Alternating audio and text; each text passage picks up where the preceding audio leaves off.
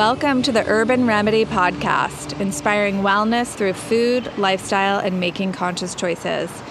I am your host today. My name is Nika Pasquale, the founder of Urban Remedy. So today I'm super excited to be talking to Timothy O'Shea, aka Tim O'Shea, from Clean Fish. He founded Clean Fish in 2004, and we are fortunate enough to have him source our new proteins that are fish, which is salmon and shrimp. And I just want to take this time with Tim to talk to him about the sustainability of the fish and how the fish is sourced, because we take a lot of pride in sourcing our ingredients and really wanted to work with the best partner and make sure that we were only using fish that was sustainably raised and farmed. And so, Timothy, tell us a little bit about your background with Clean Fish. Sure. I had been involved in environmental work for a long time. I'm gray enough to claim that I have been involved really since the late 60s, early 70s in terms of major aspects of what were considered the starting phases of the environmental movement. Fast forward significantly to 2003, and I was working with, at the time I was doing some work through an investment banking group who called me in as a consultant. I had been doing a lot of strategic consulting and around sustainable business practices. I had done some work with the Natural Step in Sweden and groups that had really pulled together a more mission-driven, sustainable core strategy. And this was coming a lot from Europe. So the nature of this work was really focusing on referring me to seafood. And I began to see how significant the problems were in seafood. And that was really the start of my deciding to start Clean Fish.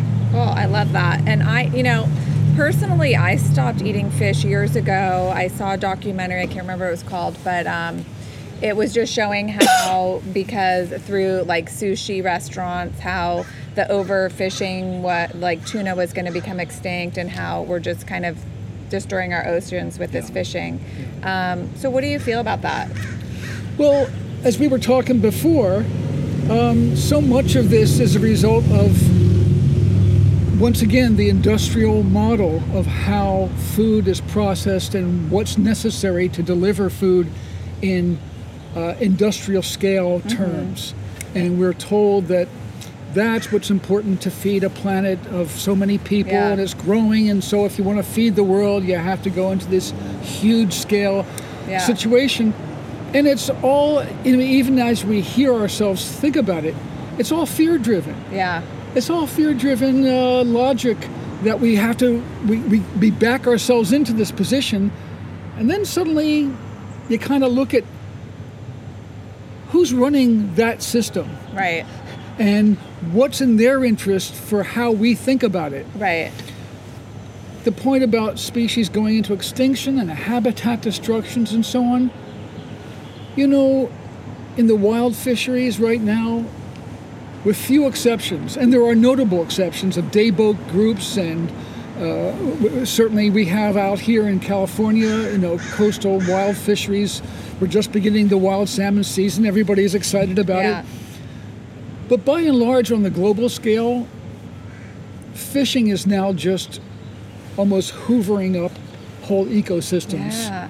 And the romance, the quality, the skill of fishing is largely a media message. So do you think that, we were having a conversation earlier about factory farming. It sounds very similar to kind of the problem that we're having here in the United States, is that, there's all these huge factory farms that are treating the animals terribly. And, it's kind of seems to me related to overconsumption. I mean, I stopped eating meat a long time ago and fish because I didn't want to be part of that overconsumption and just would never want to contribute to that kind of environment. But once I learned about more sustainable farming and people who are doing things in a different way, using the whole ecosystem of a farm and the animals and the plants all together. It kind of changed my views. But do you kind of feel like the fishing is the same as the factory farming?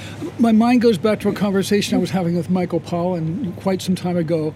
And he, of course, is the patron saint for all of us around looking at different food systems and starting to critique the problems. And when he and I were talking, he said, I never realized how aligned the problem set is, how this pervasive issue of this mindset of industrial scale versus small family farms, versus integrated farming systems, versus systems that are thinking about what is the native state here? What's the natural state here? Yeah. If you stop and think for a second, if we were to just decide from scratch, maybe we should do aquaculture, maybe we should do, where would you look to for your model of how to grow fish out? Right. You'd look to the ocean. Yeah. Yeah. The ocean pretty much has how to grow fish down. Yeah. Several billion years of R&D, really thoughtfully done. But no. We impose, these particular structures, and we do this monocrop system, and we, go out to land-based systems to feed the fish, and it's just like, wait a minute. Yeah. What would be a closer to biomimicry orientation towards, okay, because of the overfishing, because of the habitat destruction, we're transitioning from what is the last of the hunter-gatherer phase of protein development for humans to now we're growing this animal out for human consumption. Can you just give a brief description of what is animal husbandry? Sure. Well, again, and this is in some ways more important in fisheries, because in land-based animals, you can see it. Right. In fish, it's out of sight, out of mind. Yeah. Which is true of the fishery problem in general. It happens out there. Yeah. Who knows? Yeah. And all of a sudden you hear, my God, bluefin tuna's on extinction, and you go, God, who knew? Well, suddenly in one generation, sushi bars open up everywhere, and everyone wants bluefin tuna. Guess what? That doesn't come from nowhere. Yeah. Okay. So in terms of animal husbandry, it's simply,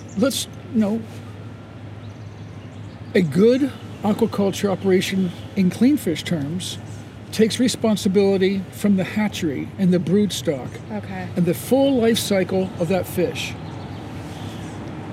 You start to think about what is the natural native pattern of this fish seasonally.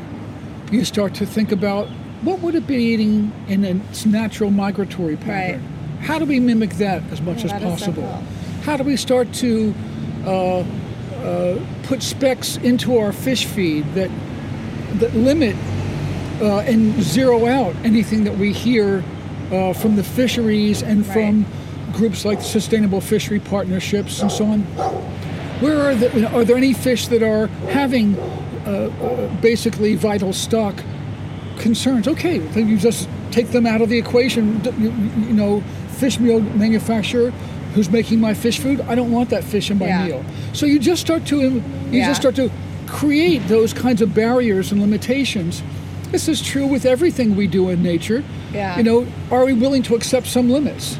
Well, it's interesting because for me, when I hear you talk about that, it reminds me of just practicing Chinese medicine and herbology. It's interesting because most of the time when you have an herb, like let's say valerian, right? When you take that in its natural forms, the side effects go way, way down.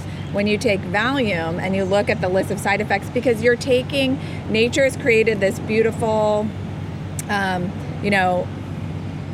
microcosm of this plant that has vitamins and minerals and phytonutrients and antioxidants. But when you take out just that one piece of it, it turns into something totally different. And not to say it's not effective, but it just turns into a different, thing. And I think with Western medicine, a lot of times we don't want to use that wisdom that nature has already prepared for us. We just want to take out what is this one thing that works rather than looking at the synergistic effect of the whole thing. And it's like herbs, it's factory farming, it's it's the way that we're fishing. It seems like it's just kind of a global problem about looking back to nature, the wisest information that we have in the planet. In this dialogue, which I'm familiar with in East-West medicine because my wife's an acupuncturist. Yes. So, as you say, the West seems to be quite preoccupied with isolating, well, what's the part of this I want? Yeah, exactly. I just want that part. Yeah. I've isolated that, and as if you could identify, that's the only thing I need for the effect I'm looking for. Yeah. And you cancel out. You act as if you can be in denial of the fact that this element is part of a total picture. Yeah. And that total picture seems to have benefits. Yeah. You isolate this one part out, and as everybody knows in any medical pharmaceutical framework, as soon as you isolate and concentrate and then overuse, you're creating problems. Well, and if you look at, I think the proof is in the pudding. If you look at the health of Americans today, it's right there. Like, we have the highest rates of diabetes, heart disease, stroke, cancer. The rates are not going down. That's right. So we're doing something wrong. And I think it relates to everything we're talking about. It relates, our tagline at Urban Remedies, food is healing, because what you put into your body always has a direct effect on your health. Yep. If you're going to eat inflammatory foods and sugar and high glycemic foods and processed foods, you're going to have a lot higher chance of developing type 2 diabetes and having a heart attack or a stroke. Whereas if you're eating whole food ingredients, mostly plant-based with a little bit of protein, healthy fats, you have a much higher chance of staying really healthy. Thank you so much for joining us for this part of the podcast with Timothy O'Shea from Clean Fish. There are 2 more segments. Please take time to listen to those as well.